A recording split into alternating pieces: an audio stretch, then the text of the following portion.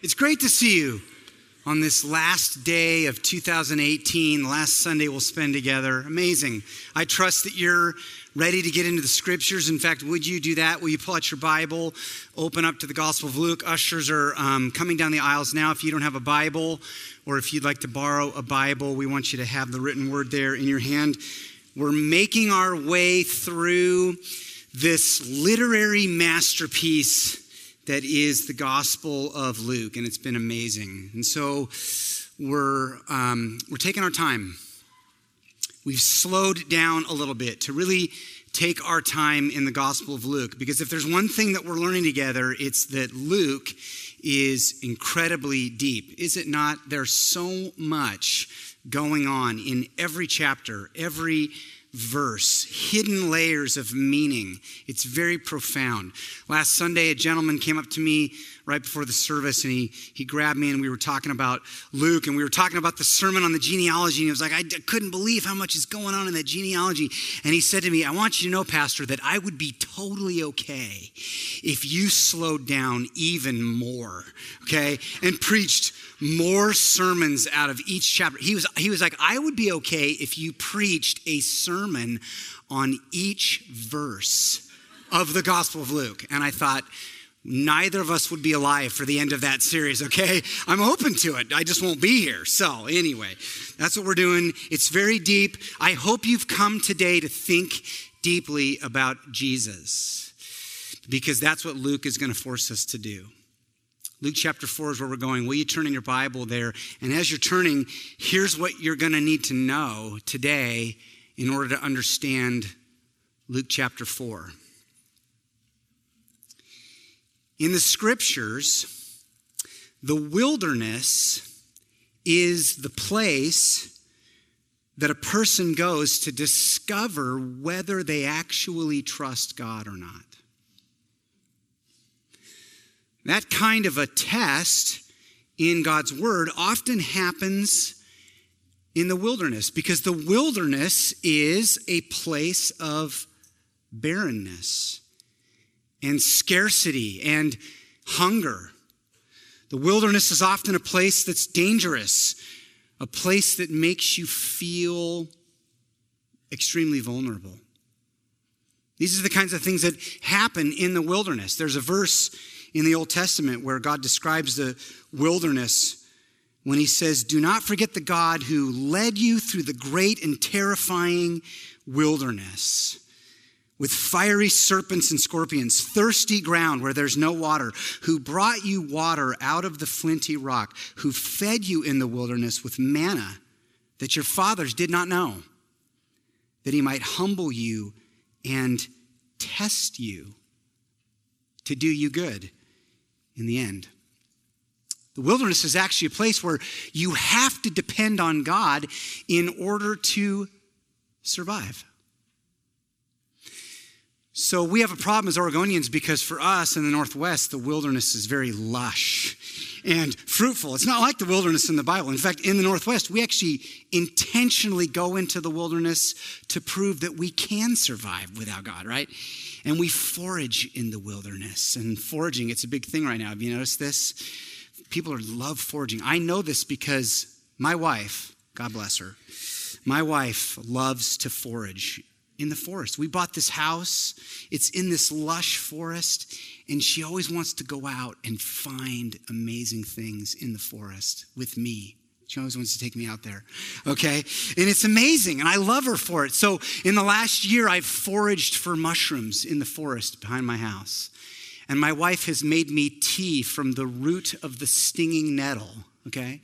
And it was okay. It wasn't great. It was okay, okay? We've had fir tip ginger brew because we live in the forest. And we're actually considering training our golden retriever to learn how to hunt for little truffles in the ground. That's what we're doing. And my life is so interesting, okay? And that's what happens in the Northwest, in the wilderness. But that's not the kind of wilderness that the Bible's talking about. In the Bible, the wilderness is incredibly dangerous. Think of like the most dry, arid desert. You would never be caught dead out there because you would be dead out there. You would be dead out there.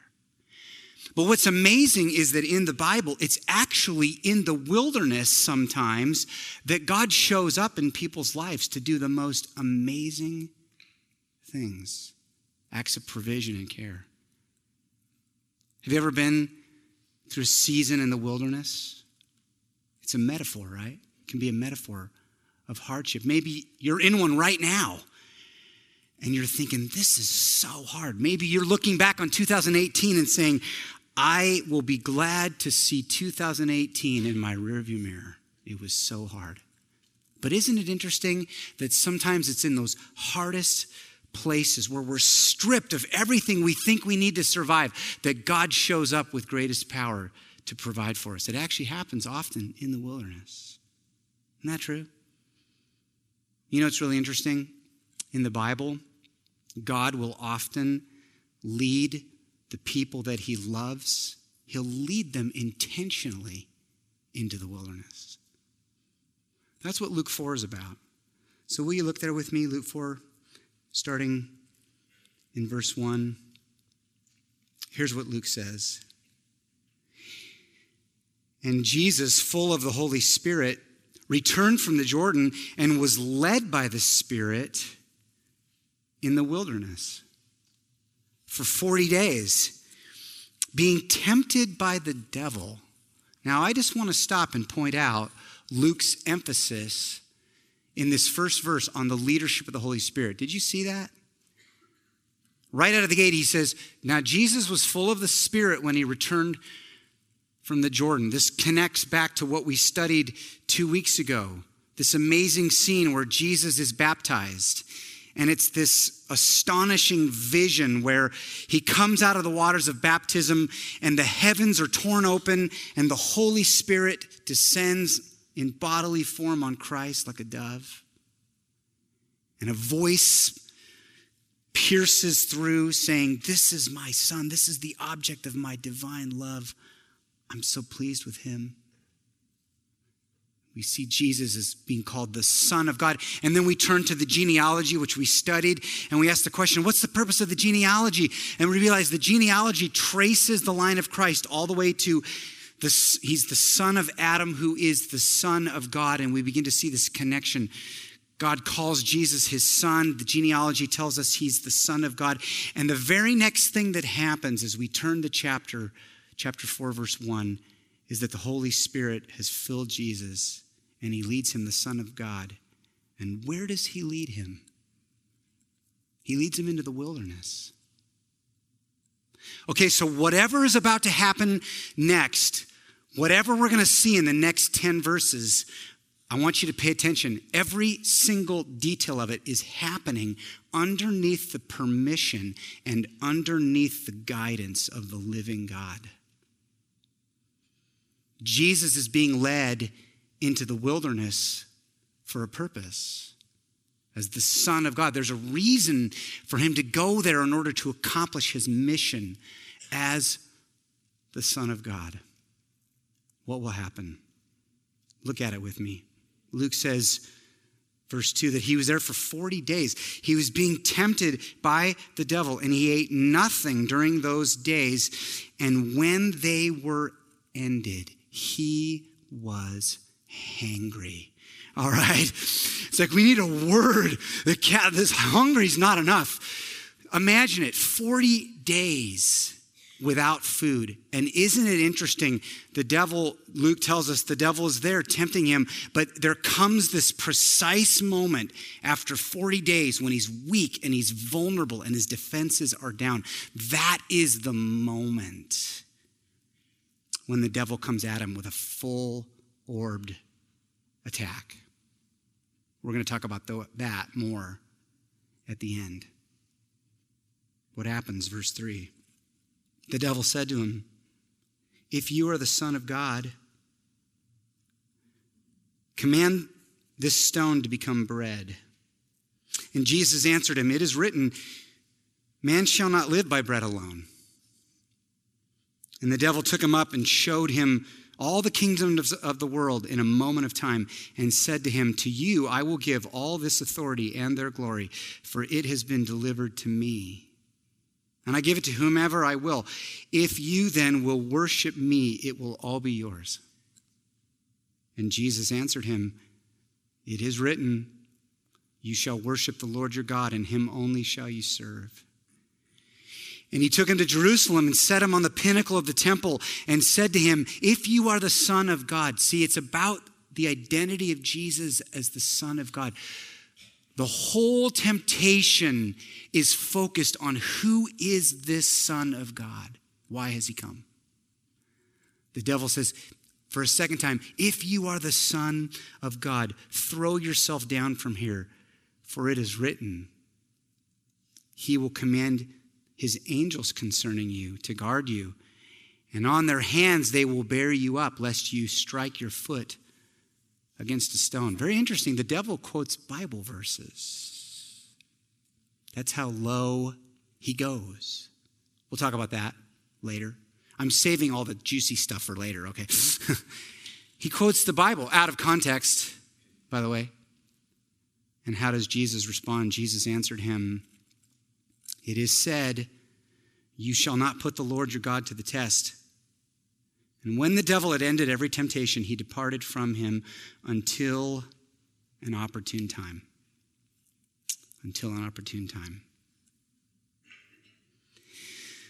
The most obvious way to interpret this passage is that Jesus is modeling for us how to deal with temptation.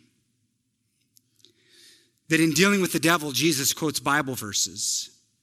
That he leans on the scriptures. And that seems to be the most obvious lesson. In most sermons that you've probably heard on this passage, that's the way the sermon goes. It's about using the Bible against the devil the way that Jesus does. But here's the problem. It's just a tiny little problem. That's not at all the point of this story. Like, not at all. The point of this story is not that we're supposed to go toe-to-toe to the devil and quote Bible verses at him. It's a good thing to do, and it can be wise to use scripture, but that's not what Luke is doing. And if we start there and we only talk about that, we'll miss the entire point of the whole moment in the wilderness. Jesus did quote scripture, it's true, but the question we need to ask this morning is, what verses did he quote and why?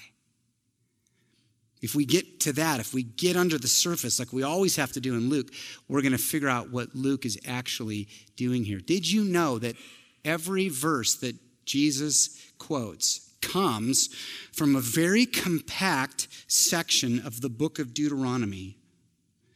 Deuteronomy 6 through 8, all three quotes come from that portion of the Bible. So when the devil says to him, "Hey, command this stone to become bread," Jesus answers him, "Man shall not live by bread alone." That's Deuteronomy 8, verse 3.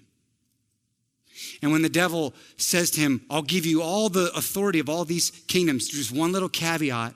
You have to serve me, fall down and worship me.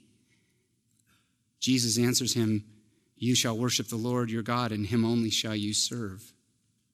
Verse 7, that's from Deuteronomy 6, verse 13. And when the devil says, "Test the Lord, jump off this high perch, he will rescue you. He won't let your foot touch the ground," Jesus quotes Deuteronomy 6, verse 8, when he says, "You shall not put the Lord your God to the test." Deuteronomy 6 through 8. What's happening there? And what will it tell us about what Jesus is doing in the wilderness? Well, we have to go there to find out. So will you turn in your Bible with me to the book of Deuteronomy? Keep your finger in Luke 4 because we're coming right back.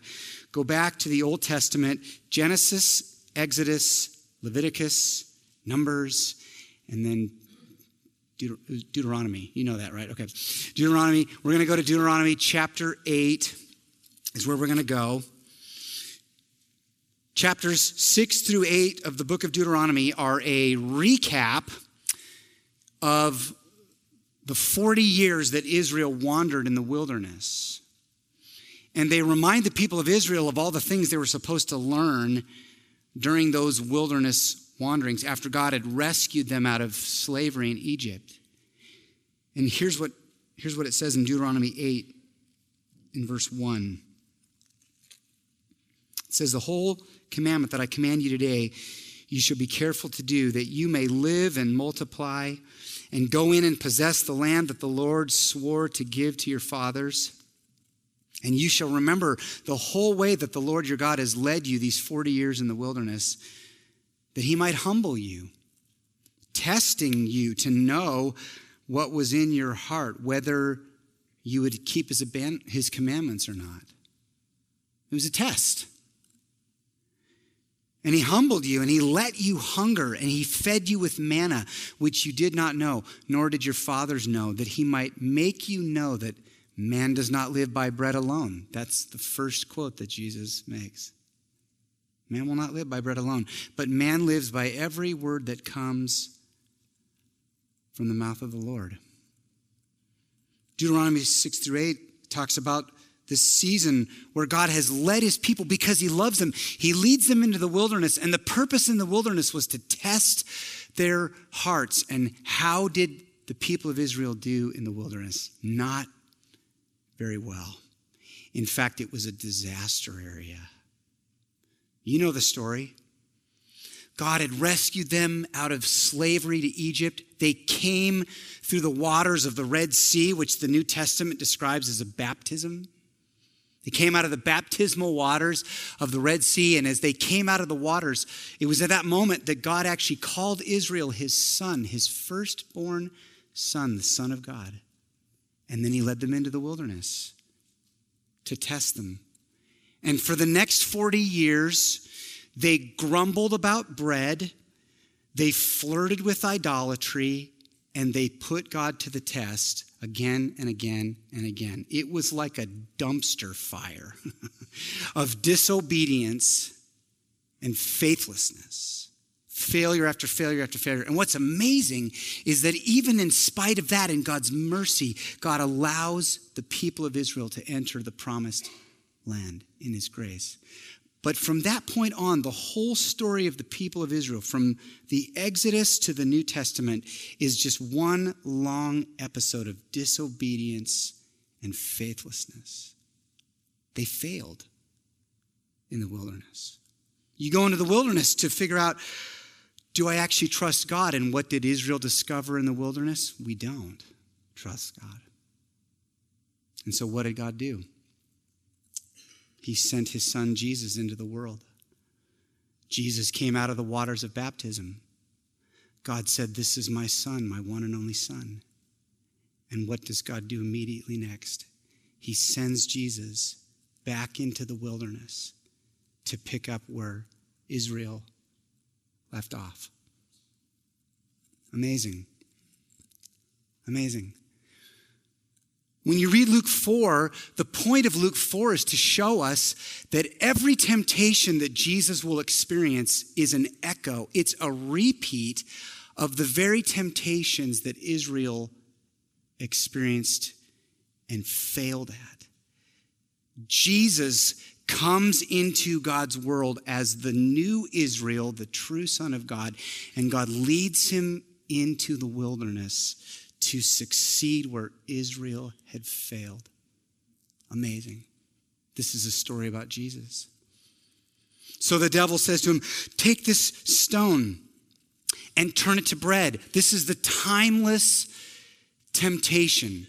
There's nothing new under the sun. It's the temptation to let our cravings become more important to us than the will of God. And the people of Israel experienced it. They complained and they were hungry. God actually allowed them to get hungry. And then he would provide manna from heaven day after day after day. Why would God do that? To teach them to look to God for provision, to teach them there's more to this life than food and your cravings and your appetites. Man shall not live by bread alone, but by the word of God. Israel failed and they grumbled and they didn't trust God, but Jesus succeeded. And he leaned on the word of God. So the devil keeps trying, and the devil says, look at all these kingdoms. I'll give you all of these kingdoms, all the authority, all the glory. There's just one little thing you got to do. You have to fall down and worship me. This is the timeless temptation to compromise your allegiance to God for the sake of worldly gain. There's nothing new under the sun. We want power, we want authority, we want glory, we want gain in this world. And so often we're tempted to do that by compromising our allegiance to God. It happened to the people of Israel. They were tempted over and over and over by idolatry. Moses just comes down from Mount Sinai, and what does he find? The people have taken all their gold and they've melted it down to build this little calf that they begin to worship. And over and over and over, the people failed and worshiped idols, but not Jesus. He succeeded. He depended on the word of God, and he said, "You shall worship no one but the Lord your God." So what does the devil do? He keeps trying. He takes Jesus to the highest point of the temple, and he says, surely God would not let his son, the Son of God, surely he would not let him be injured. Put the Lord your God to the test, jump off. It's the timeless temptation to test God rather than to trust God. We do it all the time, don't we? Putting God to the test. Lord, if you're good, prove it to me, show me. I talk to young men, and they say, Lord, if I'm supposed to marry that young woman, will you just give me a sign, Lord? Show me something. Cause a little birdie to land on my shoulder, right? You know. You hear it all the time. Lord, if you're real, just prove it to me. I heard a story of a man who was not a believer. He was on the Oregon coast, and he was looking out at the ocean. He said, I don't believe in you, God, so if you're real, prove it to me. Cause a whale to jump out of the ocean. And you know what happened? Right away, a whale went. And he said, Lord, I meant a dolphin. I meant a dolphin, right? We put God to the test all the time. And why do we do that? Why do we put God to the test? Because we actually don't trust God. Testing God is a result of not trusting God. And the people of Israel failed over and over and over again. They complained, they demanded, they said, God, where are you? Prove it. Cause water to come from this rock. Israel failed, but not Jesus. He said, you shall not put the Lord your God to the test. Amazing. Israel went into the wilderness to discover whether or not they trusted the Lord, and they failed the test. And then, in the perfect moment in time in redemptive history, God sent a new Israel, and he went into the wilderness, and he succeeded where Israel had failed. And now you can see, wow, Luke 4, there's so much more going on here than I ever dreamed. Now look, I titled the sermon this morning, How to Survive the Wilderness, okay? And I'm going to share with you a few truths under that heading. And the first one that I'm going to share with you is absolutely critical. If you don't get truth number one, the next three truths will have no meaning for you. How to survive the wilderness. Here's the first thing that you need to know. Without Jesus, it's impossible. Don't even try. Without Jesus, I can't survive the wilderness. I won't survive the wilderness. And neither will you.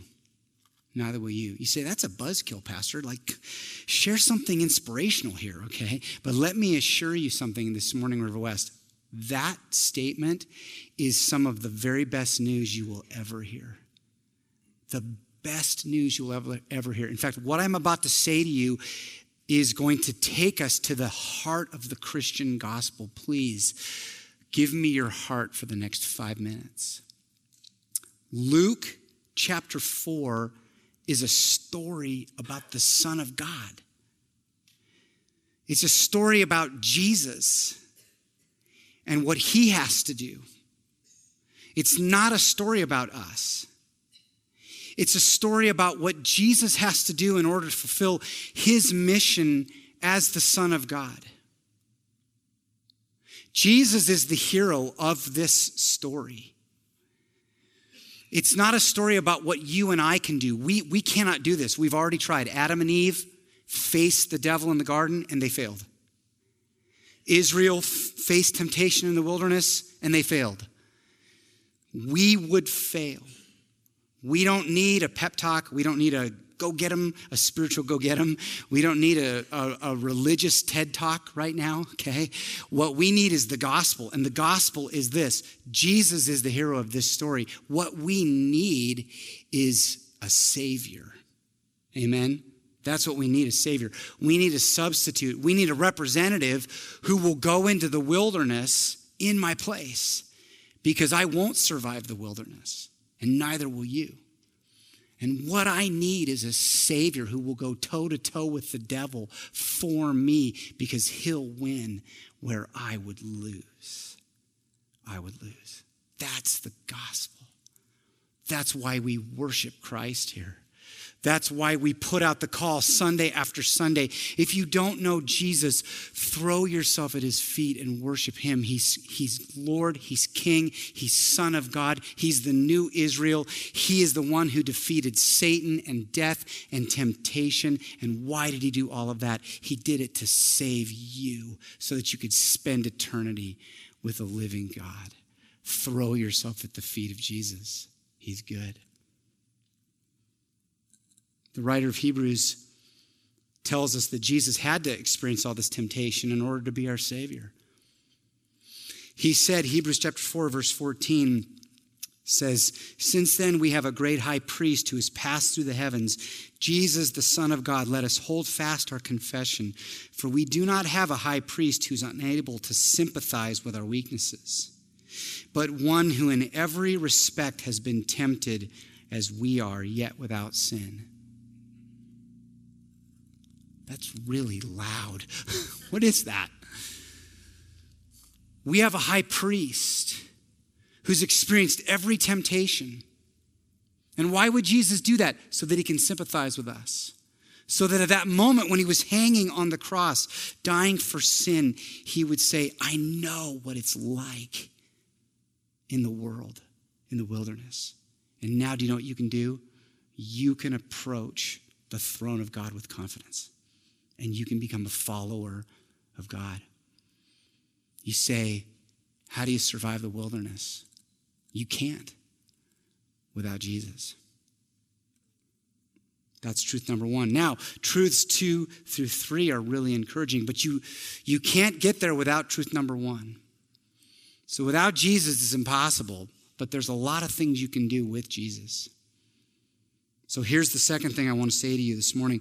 With Jesus, you too can become wise to the ways of our spiritual enemy. You can become wise like Jesus was. And River West, can I say something to you? I highly recommend that you do become wise.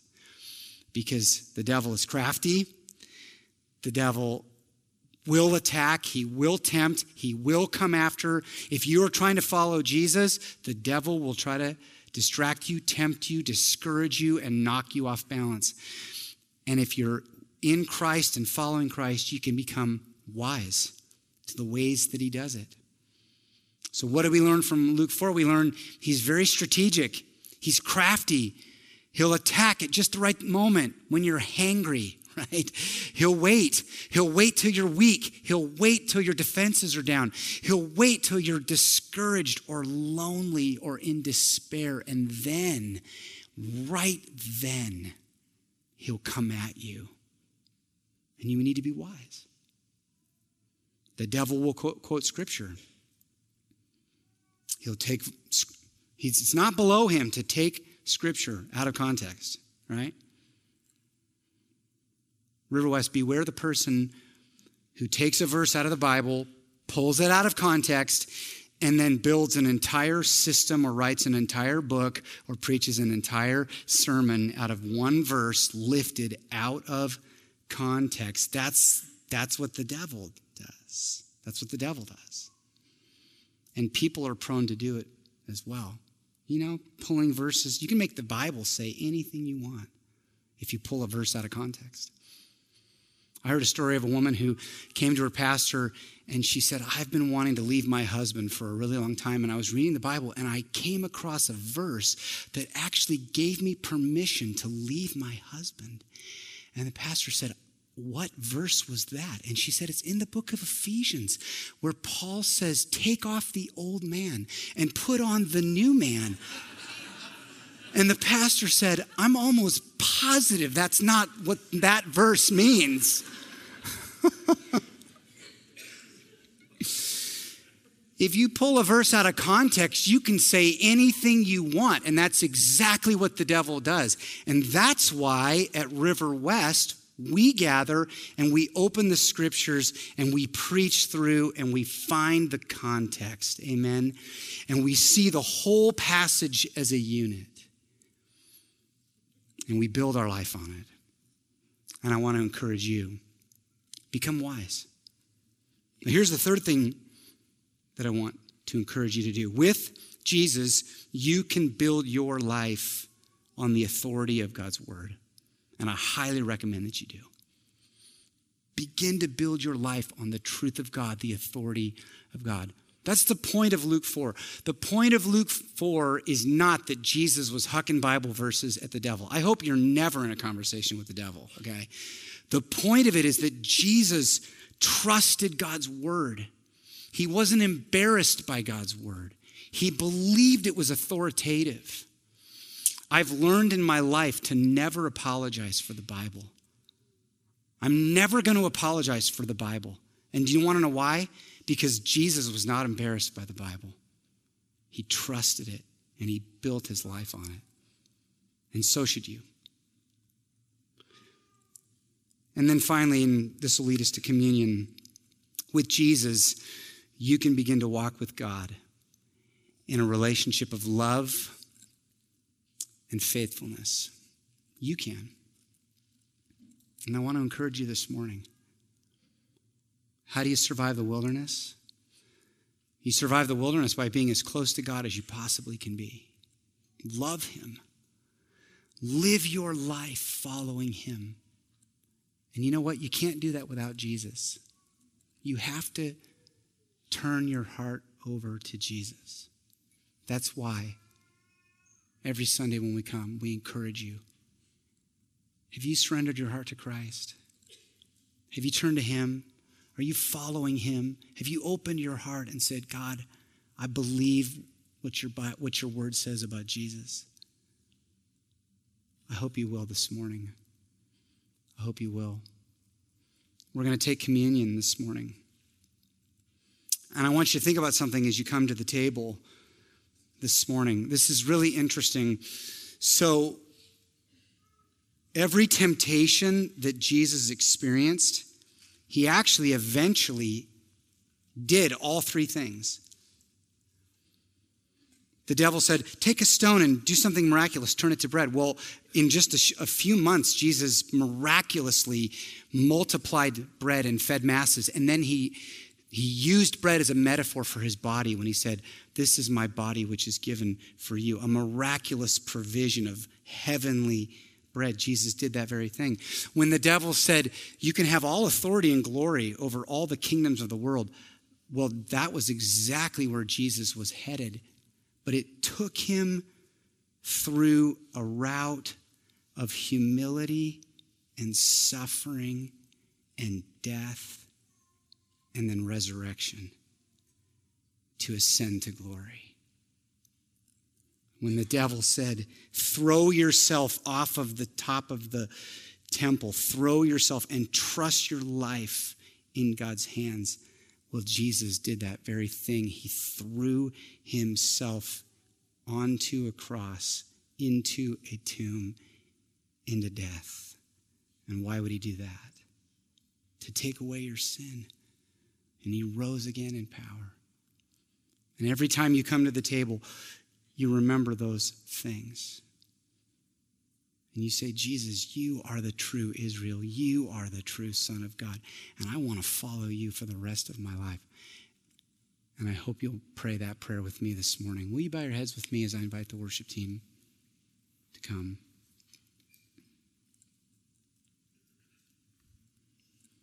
Your word is so deep, Lord. Your servant Luke was so faithful, filled with the Holy Spirit. He was inspired to record these things for us. Some 2,000 plus years later, we're reading and studying and seeing again the depth, the profundity, the wisdom of it. And all of it, God, is a reminder that Jesus is our hero. Jesus is our Savior. Jesus is our Lord. And so we give you our heart again this morning, Jesus. You know, for those of you who've come in this morning and you were holding back from Jesus just a little bit, maybe today is your day to begin that relationship of love and trust. If that's you, it's just a simple prayer that you'd pray this morning. You could pray it right now along with me. You just say, God, I believe what I'm hearing about Christ.